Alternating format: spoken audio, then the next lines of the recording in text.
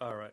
I think we'll just get started. And when Jack comes, assuming that he does, we'll just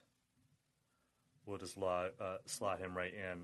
For anyone who doesn't already know, Jack Crosby is a journalist and a friend, and he is in Kharkiv, which is a city in the kind of like the east-northeast corner of Ukraine, and it's been one of the targets of the Russian military. They've been, kind of coming after the city. I think they bombed a couple airfields, so we've certainly been talking. It's actually kind of funny. I mean, I don't know if funny is the right word, but when I talked to Jack yesterday, almost exactly 24 hours ago, we were talking about how funny it was. Again, not like haha funny, but how strange it was that in the 6 days since we had spoken before, so much had happened, and now it's just ridiculous to think that, because maybe 8 or 9 hours after that happened, Russia just basically launched a full-on invasion here, and that's the situation that we're in, where Ukraine and Russia are now officially at war. There's, as Russia, I'm sure, knew would happen. No country is going to have Ukraine's back here and risk nuclear war. So as we were talking about yesterday, the Russian military is just so much overpowered, like, compared to Ukraine, that this isn't really like even like a fight. I mean, this is just going to be, they're just going to roll them, basically. So that's the situation right now. I'm really glad that we have Nashwa Khan with us. Originally, we were going to talk about the Canadian trucker protest and the Emergencies Powers Act. Obviously, now we're going to be talking about this because I don't think anybody really cares about the truckers right now in the first 24 hours of a new war. But Nashwa, thanks so much for joining us. Do you want to give your general sense of things and tell people a little bit about your background? Hey, sure. Thanks for having me. Sound is good, right? Sorry, I'm asking again. Yep. No, you're good. My general background, I guess, is I do a lot of comms work, but I'm a writer, an independent journalist, and I'm a health researcher. But I'm a health researcher from an angle where I think about social determinants of health often. So I'm pulled into a lot of spaces, and I do community-based research in what is known as Canada. We are not talking about the truckers' protest, because yesterday night we were texting throughout the night about what's going on, and I often feel like I don't know a lot, but I think in this case many people are being very loud who don't know a lot, and we might know a little bit more, be more thoughtful and tempered with our language. And our friend Jack is more on the ground than we are, of course, but I don't even know where to start. Like it's obviously also like I live in a country that supplies arms to Yemen, right? Or not to Yemen, to Saudi Arabia, to literally devastate the Yemeni people and kill them and brutalize them. But at the same time, like back to what you said and what you and I have been talking about in advance of this is just, it's the position that Ukraine is in is that obviously nobody is going to step into this. You can continue on that thought because you and I have talked a bit about it before this. Yeah. Well, I think that, and this is something that I've been talking about with a number of people, but as this crisis was kind of unfolding, I was seeing a lot of people saying, either that, this is the result of the Biden administration's first 13 months, and or the past 4 years of the Trump administration.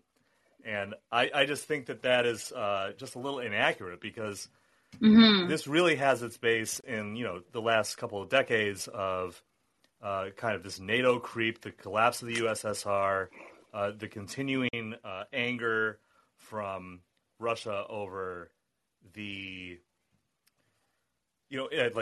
I guess, encroachment on its territory, or at least like within its sphere of influence, certainly. And in some ways, you might say that this was somewhat inevitable, but the decision to come in and invade full on like this was certainly made by Russia, and it was premeditated as well. I mean, I think that's what people got to understand as well.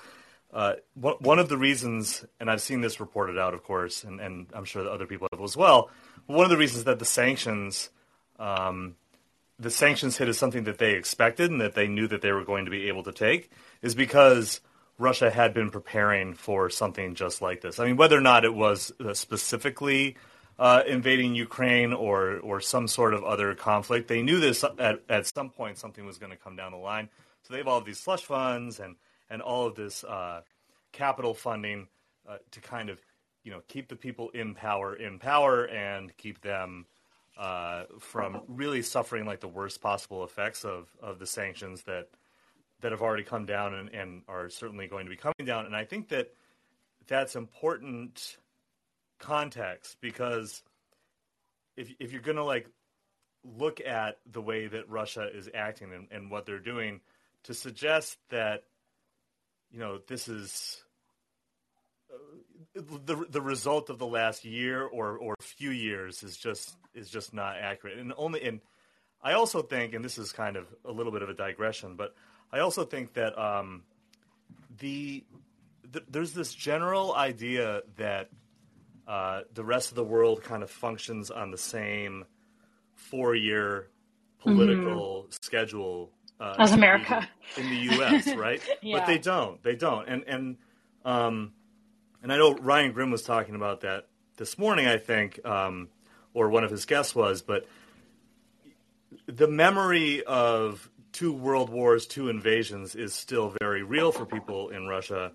And so you have to, when you're looking at what is going on over there, you have to look at it with that perspective. You have to understand that they see things in a bit of a different way. And there's a certain amount of paranoia that, and I would argue that what is going on in Ukraine is horrible. I mean, that, like, thousands of people are going to die here to basically just like prove a point.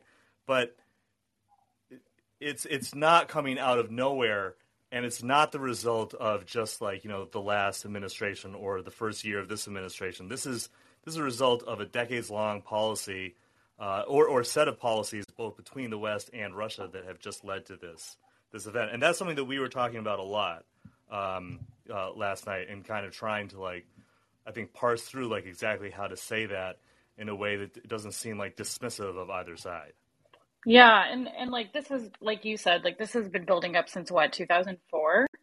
Well, 2008 was I think when 2004 Bush was the coup. Yeah, and then but I think contextualizing it, I think a lot of people's Twitter, either it's their Twitter brain or kind of whatever memory they have, people don't think about the world before the last 4 years, and I think that's a very North American thing. But I think also people kind of forget that, I don't know, a lot of people sound like NATO right now, but NATO's never really done great things ever, obviously. But you're right. So if people were to think back, let's go back to 2008 and contextualize this and anchor in a bit more context. What should they be grasping right now? Also, no thread or tweet is going to give you the quick digest of what people think is going on. But like you said, there's going to be thousands of Ukrainians dead at the end of this. Right. I mean, 2008, I believe, is when Bush offered Ukraine NATO membership. 2014 is when there was the coup. So those are the kind of those are the 2 recent ones. But when I'm saying decades, I mean I'm talking about since the USSR collapsed. And so you then had that historical context is important to kind of understand everything else that is happening here, especially because I think that if you remove that context from the situation, then it is very easy to kind of look at this and be like, well, this is just the result of like the last year, the last 13 months, or the last like 5 years or something like that. But the reality is that it's been going on for much longer. Um, so Jack is going to jump on here and join us Oh, in a great. second. But yeah, I guess I 2004 mean is what's Orange Revolution. Sorry, that's why I had yeah. 2004 in my head. 2004 was Orange Revolution. So what's the view on this from where you're at? From where I'm at, honestly, so I approach things very, I think, differently in this case, and I am very, I weigh a lot of my thoughts before I say them out to the world. But one of from my social location viewpoints was I think it's great that Ireland lifted visa restrictions, but they would not do that for any other people. And I think we should think a little bit about that, not to totally digress from what's happening in the reality of that, but like respectfully, that I found that very interesting about which refugees are welcome and not welcomed, which is maybe not the viewpoint people want to hear, but it is the viewpoint I come from, given my identities and the people I work with. And I guess I don't know. I'm very into, if I'm from Canada, it's weird to see how Canadians speak about Russia, given like the way that we actively arm the Saudi government. Um, that's so my viewpoint, I think, is maybe not what you want to hear, some people want to hear, but I try to weigh what I think about and what I talk about. And I also think it's okay not to have all of the range on Russia and Ukraine. And obviously, I've just been watching the Lockheed Martin and Raytheon stocks all day, to be honest. Right. I mean that is a large part of it. I think Ireland. It's interesting that you bring up Ireland because I've been following the conflict over direct provision, which is essentially the camps that they keep refugees in the country, not refugees from Ukraine, or at least not yet, but it has been pretty brutal there, and it I think it's kind of an open question as to what it's going to look like if and when a bunch of people from Ukraine come in, because honestly, like most Western European countries, although Ireland is better in some ways, it hasn't been particularly kind to people from Eastern Europe. So it'll be interesting. Well, we do have Jack now, so I'm going to let Jack just kind of tell us what's going on from his perspective, and yeah, we'll do that. So Jack, thanks for joining us. Hey, Owen. Yeah, thanks for having me again. Yeah. How's it going? I've been worse. It's yeah, it's kind of unclear. It's been really quiet here today. So I'm in central Kharkiv, which is a city right on the border, where I was speaking to you. Was that last night or the night before? It was that last night, yeah. Okay. I haven't slept since then, so I don't really know what day it is. Yeah, I mean it's weird. It's pretty calm here. I was walking around earlier in the day, and you could hear some shelling and fighting in the distance. But it's kind of odd because I think there's actually been some like really fierce fighting around the city, but it just hasn't touched the city center yet. We did see some reporters that I'm with had walked a little bit further afield today, and they saw a whole bunch of soldiers kind of mobilizing on the edges, and some Washington Post guys, I think, that were in a rental car zipping around, caught like a Ukrainian tank battalion, like sort of moving toward the edge of town. So most of the indications that we've got tonight is that stuff's going to go down. But yeah, again, don't really know what that'll look like. I think that I'm in one of the safer places to be in the city at the moment, just because we kind of relocated from where I was speaking to you from last time. We were in kind of an Airbnb just in a random part of the city center, and we decided that just security wise, the best thing was to move into the big fancy hotel that all the all the TV correspondents and everything like that are in. Yeah, that's kind of where we're at. It's really hard to tell. That there's that kind of like cliche about the fog of war or whatever, but it's real. You get stuck kind of in your little like Kharkiv bubble, and you're kind of hearing what's going on immediately around you, and sometimes you see stuff that's going on in the rest of the country, but a lot of times there's just like shocking things going on that you're just like not really aware of because there's only so much you can sort of process tonight at one point in time. Yeah. Yeah, for sure. There's is it true that the airports have been taken down there? The airports have been fired on? As far as I know, yeah. I think they've basically knocked out every airport in the country, basically, like every major airport. And so what's the situation for people that like want to leave the city or you can still get out by car. There's a lot of people that are leaving by car, I think. We spoke to some journalists this morning that left and got out and went to Kyiv by car. We were thinking about doing that too, but ultimately decided like, you know, the security trade-off is difficult. I'm kind of only speaking as a journalist here.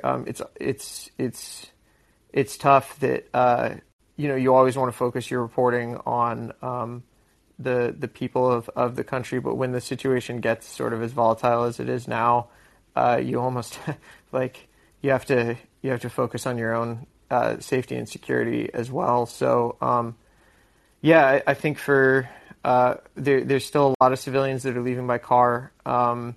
We haven't taken that choice yet, just because I think we feel reasonably secure in the hotel that we're in right now, because we have the massive privilege to be able to be here, and just because there's a lot of unpredictability on the roads in between here and Kyiv. It's like under good conditions, it's like a 6-7 hour drive. And the journalists that I spoke to today, they left at like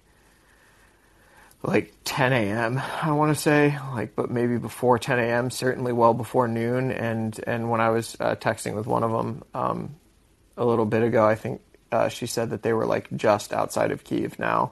So just for context, everyone, Jack is 7 hours ahead. So he, or from me, because I'm on the East Coast, it's 8:30 for you right now, right? Yeah, correct. Yeah. So yeah, I mean, I think traffic hasn't been as bad as it could be. I know that Kyiv, I heard, was just really gridlocked, and just because of it seems there's a lot of, I don't even know what to call it, man, intelligence predictions.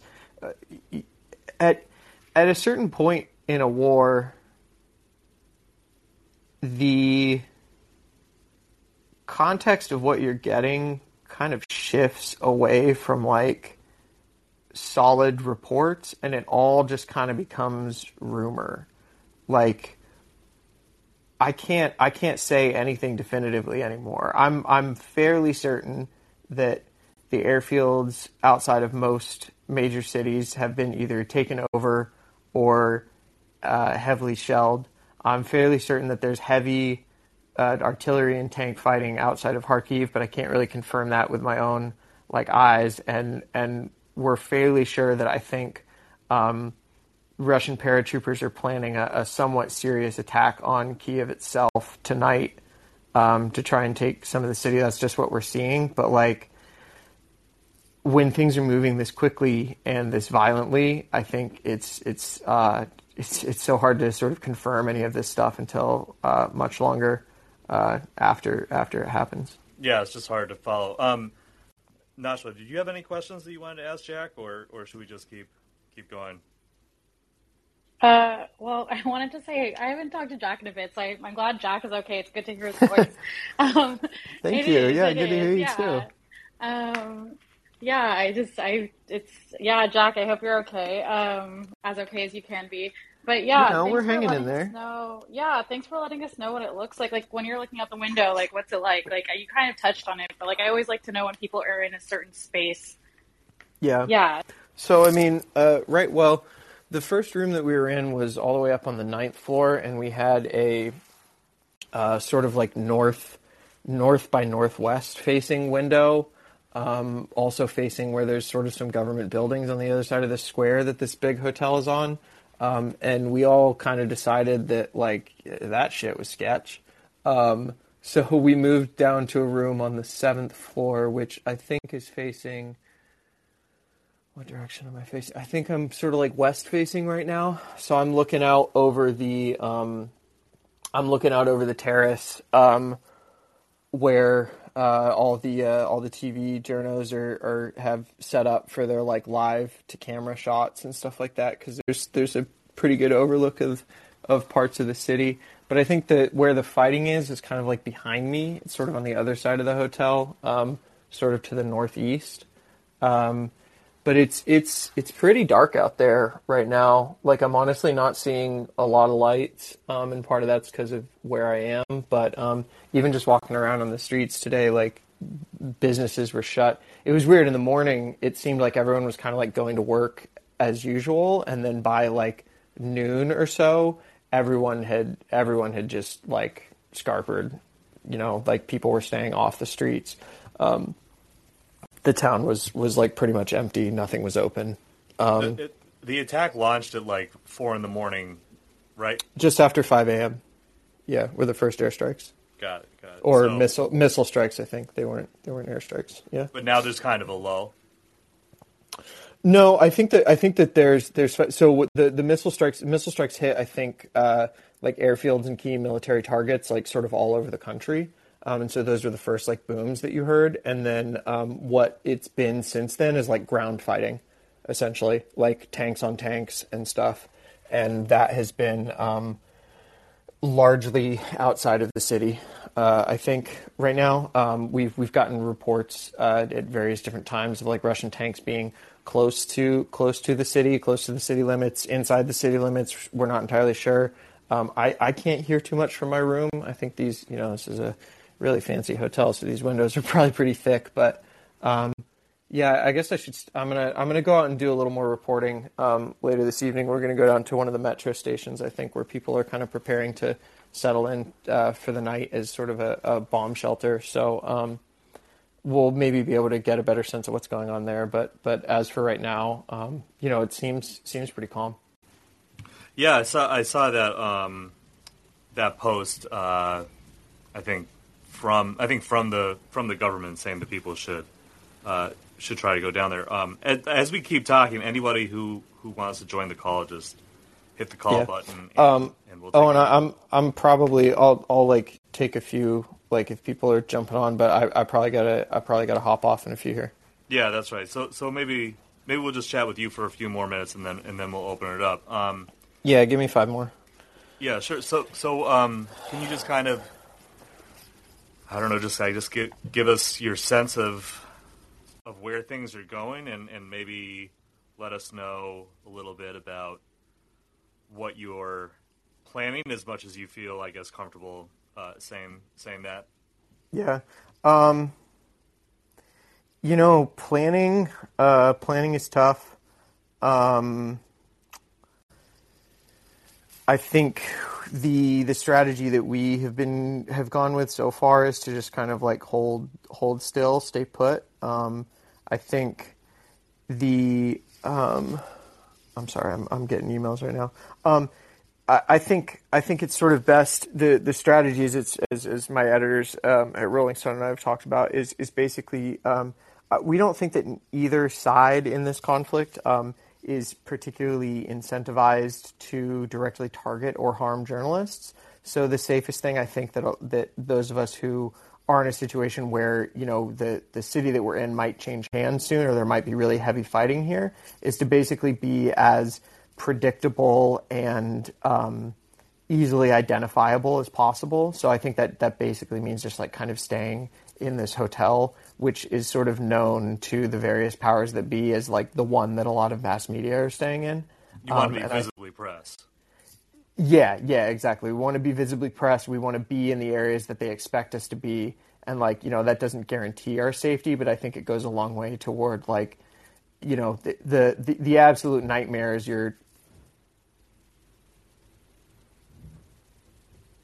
Sorry. Yeah, I'm gonna log off right now because I just want to get my boots back on. I'm gonna hearing some stuff outside. Yeah, absolutely. All right, well, stay safe, and we'll yeah, talk to you soon. Bye, Yeah, Jack. Take yeah. care. Talk to you soon. Yeah. Bye, Nashwa. Good to talk to you guys. Bye. Good Bye. talking to you. Right. So that was, I mean, that's a pretty good kind of first person view of things. At least from kind of, you know, a Western perspective. That's about as on the ground as you can probably get. And so thanks to Jack for joining us for that. I mean, it just does sound like it's. I think there's like an impulse sometimes to think of war as just all action and explosions and fighting all the time. But and we talked about this a little bit yesterday. But you know, there's just a lot of it. I think is just kind of waiting around and being miserable and feeling like your safety and your position is insecure. Yeah, and what I found kind of, I don't know, Jack's been in the game longer. I don't really do on the ground journalism unless it's in Morocco, but him saying that Rolling Stone doesn't think that there's an incentive to harm journalists when the narrative, I don't know, press does get harmed in certain conflicts, but not today to go on a full tangent. But yeah, we got an on the ground perspective a bit. But how did you feel about that line though? Because I'm like kind of worried for him. I think that I think that I don't have, you know, any war reporting experience on the ground, but I think that tends to be what media figures are told and what they expect from, you know, belligerents on either side. But I mean, obviously it's concerning that he's there. I think that like I don't know how secure things are, but also like, you know, what if he doesn't really have a way out. So I think that it's just kind of you just got to really just hope that that's the way that it is.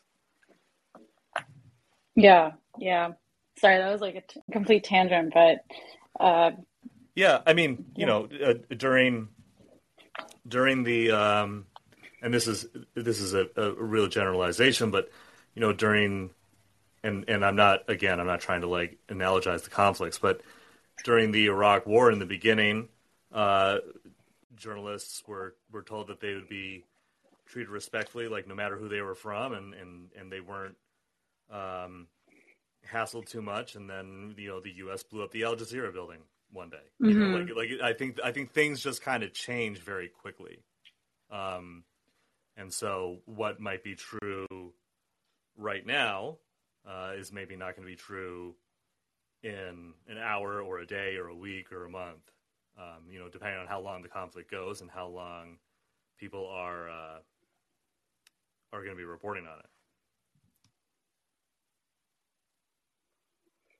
Yeah, I think that's the perspective to have, that things can change. Like we've seen so many buildings that are journalists, but not to make journalists the main characters of everything, though. That's horrible on my part. But back to like what's actually occurring, I think going back to your earlier comments before, Jack, about how this is so much longer. If we go back to 2014, and like, what were your thoughts then when and the way people were covering the U.S. backed coup in Ukraine?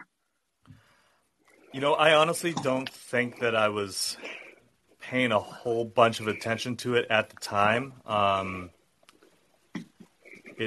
Or if I was, it didn't really make like a huge impression on me. I mean, I remember knowing that there was a coup, and I remember. I mean, I think I just kind of placed it into my general feelings about how Russia and the U.S. had been interacting for, you know, I think pretty much the entirety, or not the entirety, but like the back half of the Obama presidency, which was just continually more hostile to one another, and kind of doing this proxy battle Cold War that they did, you know, throughout the Trump years as well. I mean, I would call like Syria a lot of like the conflict there. A lot of what was going on was kind of in my view, Russia and the U.S. kind of using their proxies to fight against one another. And yeah, I think it was just kind of, I think I just kind of saw it as part of that rather than something so individual. I do remember when Bush suggested that Ukraine should join NATO, and I remember thinking that was an insane thing to say. I wasn't quite. I don't think that I predicted that something like this would happen, but it was evident at the time that of course Russia would never allow Ukraine to join NATO, that was like a red line, and so to now see this this full on invasion going on, which is I think it's pretty safe to say is in large part in response to what Russia perceives, at least, as NATO encroachment into Ukraine. I think that in retrospect, like looking at it in retrospect, I think that 2008 and 2014 made the tensions that continue to rise between the countries and kind of made something like this inevitable, which isn't to take away the responsibility of any of the actors for their actions. It's just to say that, there were a lot of points where the West and Russia and each could have, attempted to de-escalate this conflict, and they did not. And now we're at the point where it's very hard to see how it becomes de-escalated. I mean, I don't even know what the future looks like here that doesn't involve I guess a permanent occupation at this point. I mean, they've gone, Russia has gone in all over the entire country. I don't know how they could possibly leave. I mean, what do you think would happen here? And Sam, we'll take you in just a second. Yeah, I don't know. I keep trying to kind of trace back what's been occurring, and other people know more than I do on this. But I guess the regions, and I can be wrong about this, so please push back if I'm wrong or there's other news on this. Since 2014, 2015, okay, so in 2015, Ukraine violated the Minsk agreements, was collaborating with NATO, and 2014, the coup happened, and the U.S. sent a bunch of arms to fascists, right? That doesn't justify, obviously, what's happening right now. But then the regions that are kind of, Donbass and Luhansk, or whatever, I can't pronounce things, English is my third language, voted to be autonomous, right? But I just, one, I don't think that's going to happen. And two, like you said, at a certain point when so many places are occupied and it's sprinkled throughout a country, you can't, it's just occupation, it's really hard to get people to leave. That takes something way bigger than this and way bigger than my imagination. And Sam perhaps knows more, to be really honest on that. Yeah, let's take Sam, as he is probably more knowledgeable about this than both of us. Hi, Nashwa. I'm not sure we've had a chance to meet. Yeah, I guess last time I was on your show, Owen, I was discussing how unlikely I thought this scenario would be that we are now in. And I think even Jack thought it was unlikely that we'd see such a kind of a full-scale invasion in what appears to be the beginning of a war of occupation and regime change. Yeah, I mean, he and I were talking about it in that respect. 24 hours ago. I mean, not seeing what we have seen. So, and the reason why we thought that was not just because we were not trusting U.S. intelligence, which for the first time in a while has turned out to be right here, I suppose, but because of we anticipated that Putin would anticipate what a disaster this could turn into very quickly. And we're still in the very early stages in which, it's easy to lob a bunch of missiles and hit targets as a part of a shock and awe campaign. But when you're actually trying to, which the U.S., was able to do in Iraq and thought that that'd be the end of the war. But when you start embarking on, an occupation and regime change, then you can get bogged down into a really disastrous struggle. And we're already seeing the economic consequences of it in Russia, and we're already seeing a bit of some protest movements bringing up of pretty brave people going out to protest this war.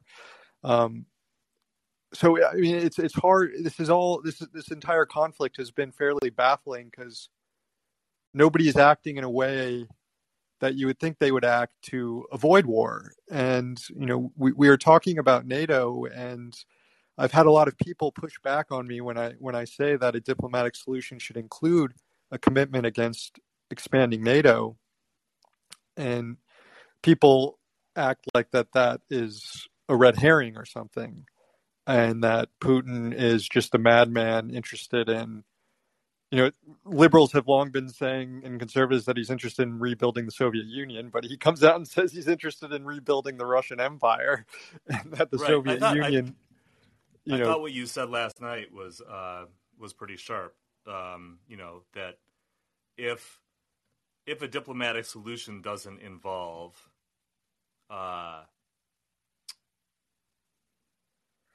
any NATO expansion, then what is the alternative? Yeah, that's it. I just don't know what are and no diplomacy has been tried, right? Like Russia has put forward a bunch of things saying, hey, we want a commitment against NATO expansion. We don't want any NATO armaments in Ukraine and in other countries around our border. And lately, Russia's been saying, we want recognition that Crimea is part of the Russian Federation. It's likely that some sort of diplomatic solution to this will now also include these so-called breakaway republics as well. But when it came to NATO, like, Ukraine has obviously been trying to join NATO and been making moves to join NATO, and NATO has been reciprocating that. And whether or not that's been serious, is to be determined, because right now it's not going to happen. Like, it will not be joining NATO anytime soon. So it seems like it would be an extremely easy concession if people are interested in peace to make that commitment, because it's just not going to happen. And so what is the point of keeping up the charade that Ukraine is about to join NATO when that's not going to happen anymore, other than like some sort of bluster and brinkmanship that's going on by the West of like not wanting to look like you're making any concessions at all. Right. But you're going to have to make look, China came out right after this and said we support this move and blamed it on NATO expansion. Like, the U.S. is not calling the shots anymore. This isn't just a unipolar world anymore. And when it comes to finding a diplomatic solution, that needs to be recognized. Yeah, I mean, I think that another aspect to this as well is that, as you say, it's not a unipolar world anymore, but also, what Russia said yesterday when they said, look, if you interfere, the consequences are going to be basically the consequences will be nukes. I hear that and I think that kind of sets the stage for saying that more explicitly by a lot of different people. Right. Well, while it's always been said implicitly, certainly Bush saying if you're not with us, you're against us was a pretty direct and clear threat. And going to invade Iraq in 2003 was also the implicit background threat of if we're just going to do this because we can, because we're strong enough, was already there. But it does seem like a bit of an escalation to just so explicitly say it in this case. And I'm just wondering, what the next domino to fall on that would be. What's the next country? I mean, it could very easily be an aggressive action taken by the U.S. to invade Cuba or Venezuela or something and say, what are you guys going to do about it? I'm hoping that doesn't happen, obviously, but it kind of does feel like the door has been opened a little bit. Nashwa, I want to get you in here and just kind of see what you think about that. Honestly, I'm wrapping my head around some stuff I was reading and still am, but um, like Sam, because you're still on, like, so you're saying that you don't think that you don't think it's or that you think it's like kind of lip service, this like idea that people are thinking that Ukraine will get to join NATO. Well, at this I'm making point, sure I'm it's getting it. yeah. I Yeah. mean, at this point, it seems like I don't see a path toward. I mean, nobody in NATO now wants to fight a war with Russia uh, over Ukraine. But there Yeah. was a And very strong push. Think like the entire policy, it seems, over the last few decades has been a belief that we can continue pressing NATO, that there's little Russia can do about it because they're in a weakened, isolated position, and that eventually Russia will be surrounded by NATO and will be able to have peaceful relations. Like that'll be what finally like ends any sort of aggressive posture toward the West from Russia. And it seems like the West has pursued this agenda a little too confidently, thinking that it would work. And despite pretty clear signs from Russia, from Russian leadership over the last several years, that it's growing increasingly hostile to moves by Ukraine to join NATO. Like it was sort of ignored. And maybe that's why I didn't think such an invasion was possible, because I was still operating in this sort of mindset that like ultimately Russia is in a weak position here, that there isn't much that they can do given they're practically surrounded. But clearly, clearly there is a card yeah. that Russia can still play here, and they're playing it. No. No, I agree with you. There's this idea. It's true though. It's a true idea that the U.S., EU, like NATO, there's like this axis of domination, right? U.S., EU, NATO axis of domination. And so if you see like NATO as kind of this criminal military structure, and you view it as its only purpose of providing like military and like a material basis for expansion of kind of colonial powers or powers of domination for the U.S. and EU. And you like look back at like, for example, like Biden, Obama, and Libya, that's the viewpoint. But you're right. Like, so I also thought like you that like maybe Russia was in a weaker position. That's not to answer anybody's questions here, but it is kind of to operationalize what's going on, and then kind of why maybe this took a lot of people, including myself, by surprise yesterday night. Well, I mean, it is a Yeah. brinksmanship move, right? I mean, like that. Like I think that this. I'm trying to figure out the right way to say this. Well, if Russia knew that like if they did this, like there was just like the U.S. and NATO were not going to like launch a war on them. Like they knew that, and so they are. I mean, in my view, what they're doing is they're taking this action in such a way to kind of expand their border a little bit against NATO and the West, but also to prove a point. To prove a point that like we're willing to go this far, and if you're willing to go this like then you have to. But like if you're not, like if you want Ukraine to be in NATO, like this is what it's going to be, because we're going to invade. And I think that and this isn't an endorsement or not an endorsement of it, but like there is a certain logic to that I understand.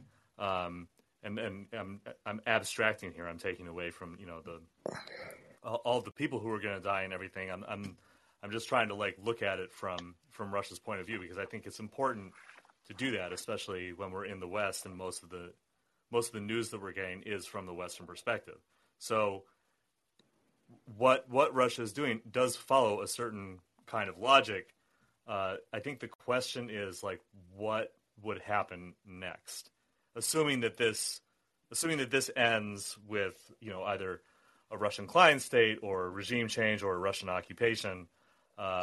What's the next step? Because obviously, I think I agree with you, Sam. Like, Ukraine's not going to go into NATO. That's not going to happen at this point. So Yeah. So what's next? I think there's going to be an occupation. I don't know what you and Sam think, but I think it's everything's set in stone for occupation. Yeah, I mean, it could be. I mean, like again, it depends like what is going on in Putin's mind right now, and I'm really not sure. Like, if assuming he, maybe this is a play to like secure Crimea in the Donbass and areas by, occupying those areas and uh, eviscerating the Ukrainian military, so that you can then come to a peace negotiation that includes ceding all this land to Russia or recognizing independence of breakaway regions on top. So in a way, Russia could get all the security issues addressed without doing an occupation but it does seem like they are moving toward the occupation. And based on what Putin says, it seems like he wants a different regime in Ukraine. And I don't see any reason to doubt it anymore, given that the way this is tracked. But, just to like, it is really awful what is happening to the Ukrainian people, who I think have been sold a raw deal by the West and by NATO in this belief that clearly there is like a concern of Russian imperialism, but it was always sold that like you could defend yourself against that by joining NATO.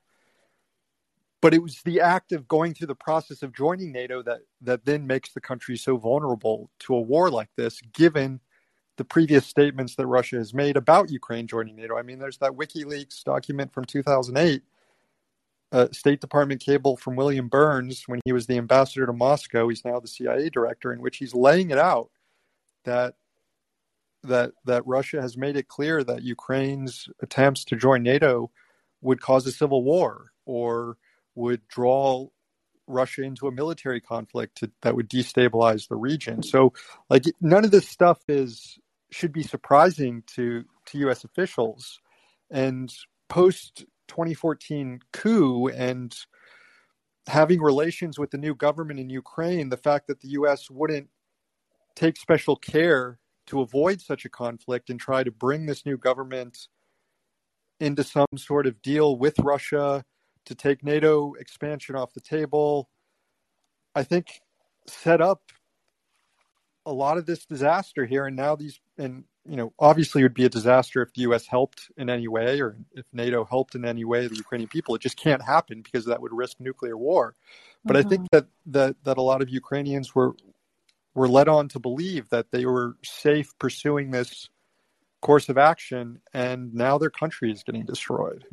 And yes, you can all the blame in the world should go to Russia, but that does seem like a very drastic policy failure on the part of the West, if indeed the goal was to avoid a war in Europe and to protect countries like Ukraine.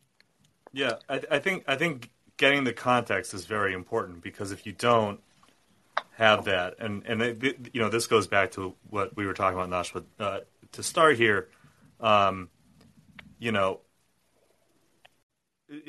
only looking at this as a function of the last few years, of the last year or something, just misses this long continuity of the West and Russia facing off against each other and basically at war. I'm going to Sam. Thanks so much for chatting with us. I'm going to take the next caller here. Thanks, Owen. You want to say Thanks, something Nashwa. real quick before we do that? Bye, Sam. Bye. All right. Go. Should be all set. You don't want to unmute yourself. That's the thing down on the bottom right. Oh, okay. Well, hopefully they rejoin. They just did. Oh, cool. There we go. Sorry, I hit the hang up instead of the unmute button. I just wanted to kind of talk about the historical aspect a little more. I just want to do a couple quick quotes. One is from Brzezinski in his 1997 book, The Grand Chessboard, American Primacy and its Geostrategic Imperatives. He says that Ukraine is a geopolitical pivot because its very existence as an independent country helps to transform Russia. Without Ukraine, Russia ceases to be a Eurasian empire. And then skipping ahead, Ukraine's loss of independence would have immediate consequences for Central Europe, transforming Poland into the geopolitical pivot.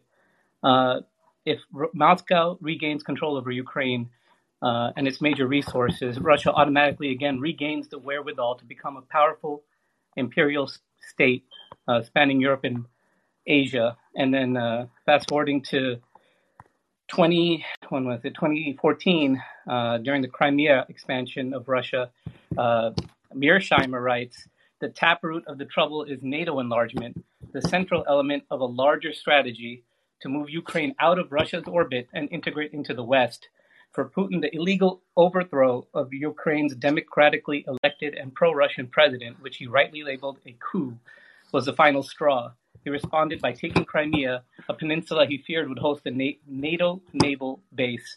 I'm only including these quotes not because it's my moral position, but because I adhere to the realpolitik arguments and explanations for Russia's actions with regards to NATO expansion. Yeah, thank you. Thank you for that. The Brzezinski quote is really interesting. About the reestablishment of empire, and that was something that Sam was talking about as well, or at least reestablishment as a major player there. I think that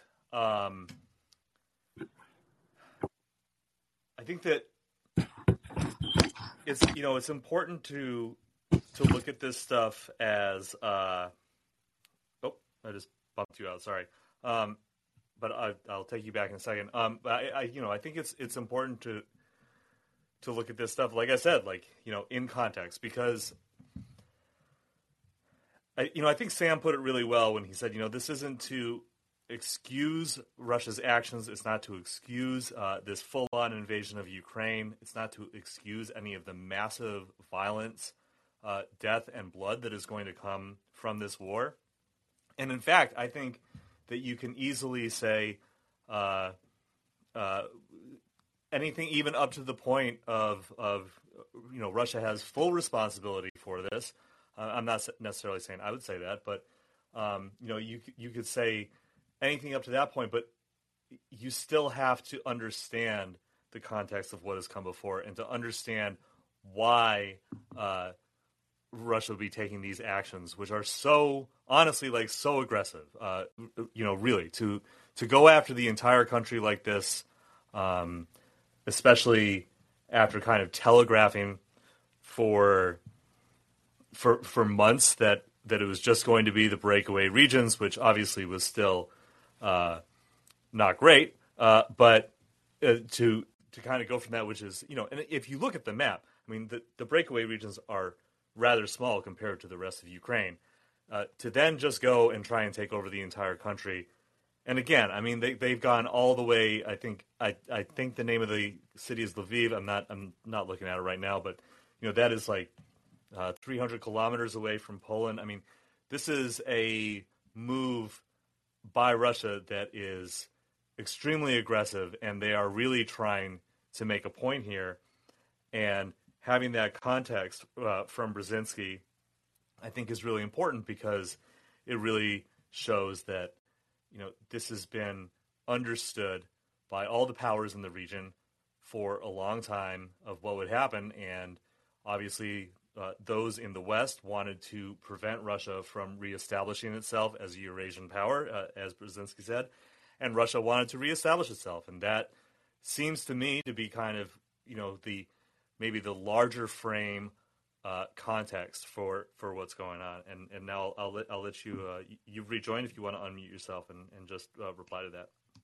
No, I mean I totally agree that Russia is responsible for the aggression, the bloodshed, the direct aggression. I'm not talking about the geopolitical chessboard type moves, but the actual invasion and all the negative consequences related to that is on Russia. Nobody can condone violation of Ukraine's borders. Right, of course, yeah. However, not condoning Russian expansionism, but Russia is not Iraq, and Ukraine is not Kuwait.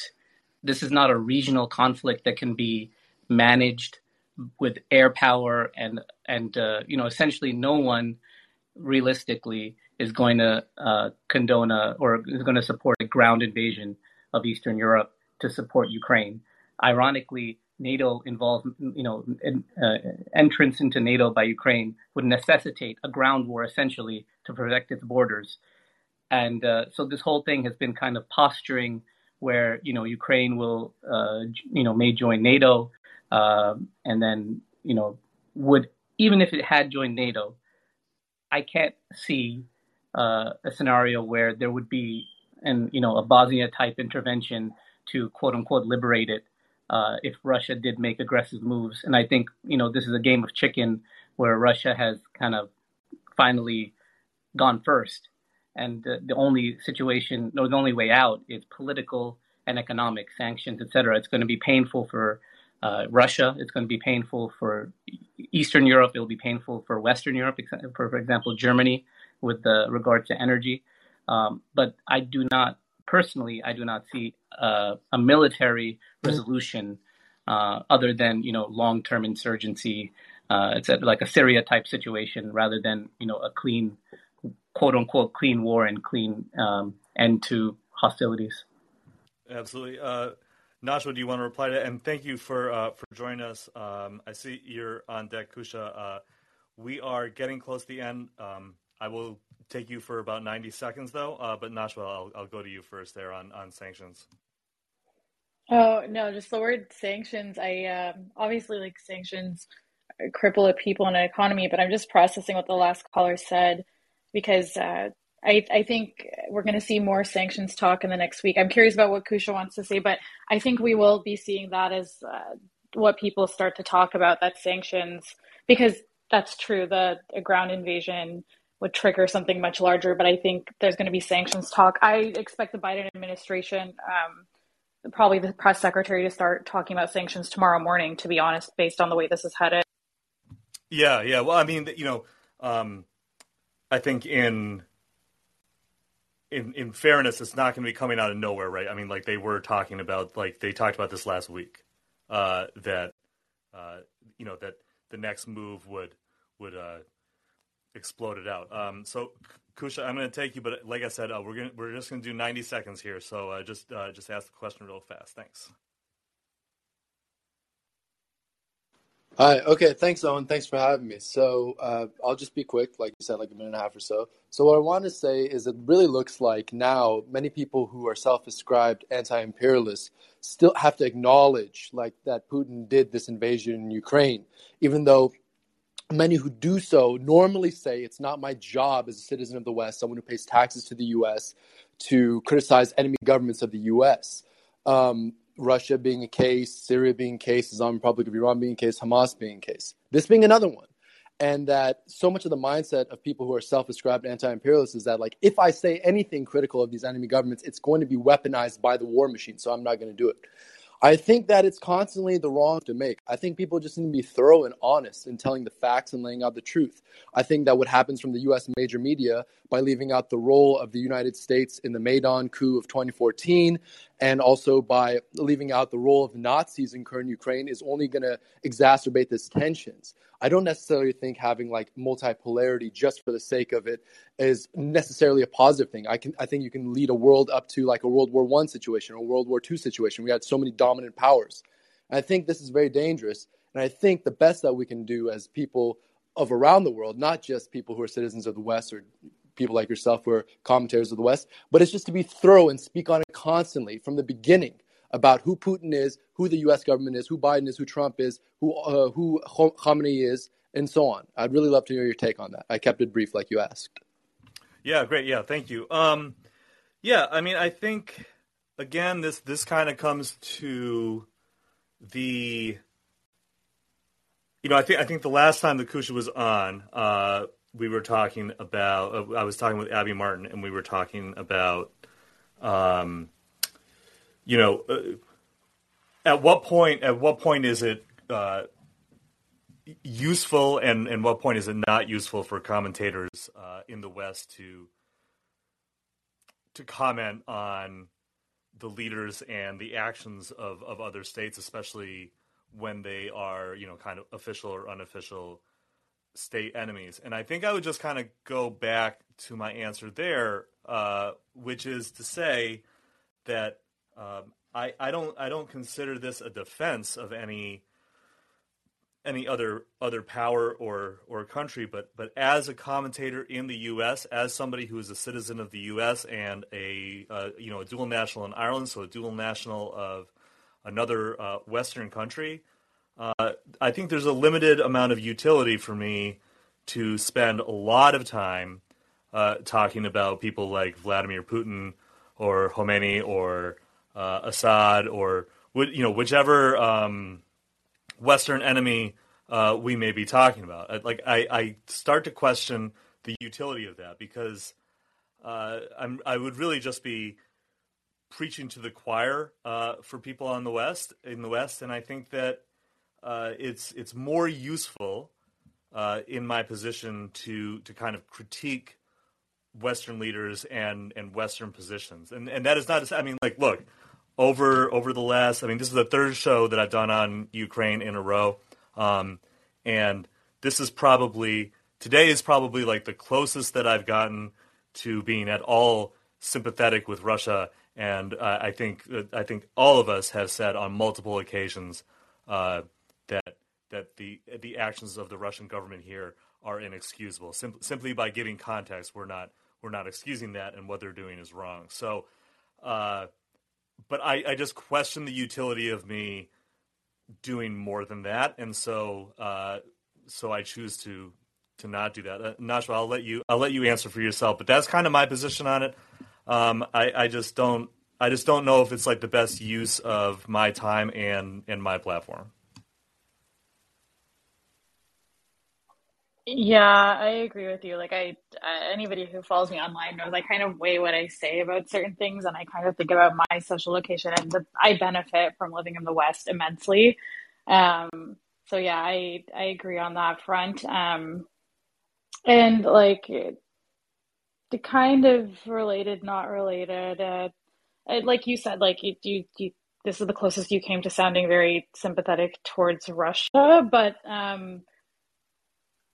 I don't know. I'm not from that region and I'm not impacted. And I think what I would say is the way people in the West discuss, even jokingly, the idea of World War III in a draft. This is a little bit off, but it's inappropriate.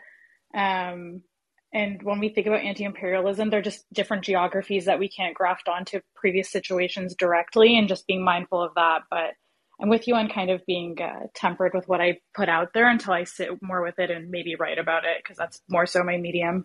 Yeah. I think that I don't know how many people have been joking about World War III. It has been I think the possibility of nuclear war was made pretty clear.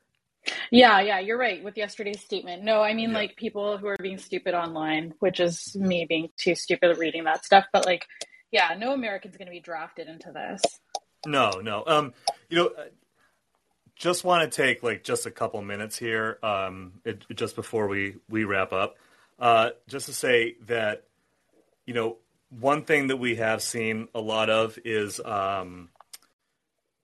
that there are anti-war protests going on in Russia. There is resistance to war in Russia. There was an anarchist group put out this statement that I thought was really good, just talking about that they don't support either state in this, but it would just be a complete mistake to think of these as equals because of the power dynamic difference and just the general difference. And I think the part of, as well, what they were saying is, we're in Russia, so we're going to criticize Russia. We're not going to criticize Ukraine. There's a lot to criticize Ukraine for. We're not going to do it because that's not our function. That's not what we're doing. And I thought that was, I think that kind of ties into what we're both saying here. And it is refreshing to see that there is this kind of public anti-war movement right now in Russia, despite the there does seem to be a lot of pressure against it. So it's good to see that people are out there anyway. Yeah, and I appreciate it. Oh, sorry, go ahead. No, I was just going to say, maybe this could be the kind of political pressure that might be needed to maybe actually de-escalate this. Yeah, better than, no offense to Ukraine, whoever's running the Twitter account for that country, but it's a better anti-war move. But no, I appreciated your newsletter today that talked about how it's not going to be a fight between equals, right? And it's more about like the time game, and we're talking about this.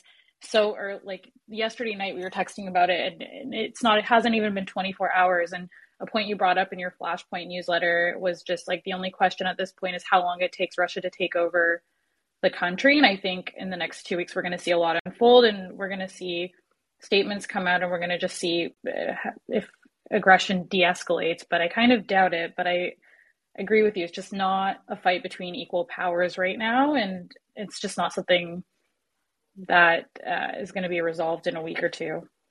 Right. Yeah, I mean, I think even it's been 8 years. It's been 8+ years. Yeah, even if Russia just like rolls through Ukraine and defeats the military and takes over the country by Sunday, like you're saying, like that's not going to be the end of it. Like that's not the way that war works. So, but I think we're going to end it there. Nashwa, you want to just tell people a little bit where they can find your work and they can stay up on your commentary? Yeah, so my written medium is significantly stronger, and when I talk about things in my domain like Canada, and you can find me on Twitter at Nashwa K, NASHWAKAY, and there you can find my podcast project that has some writing mixed in called Habibti Please. And thanks for having me, Owen. It was nice to chat. Yeah, absolutely. And thanks everybody for listening. Whether you are listening live or on replay, if you're listening on the app, please give the podcast a subscribe so we can see you next week. We do 2 shows a week, so always good to keep you guys there. So thanks everybody, and we'll see you next week. Bye.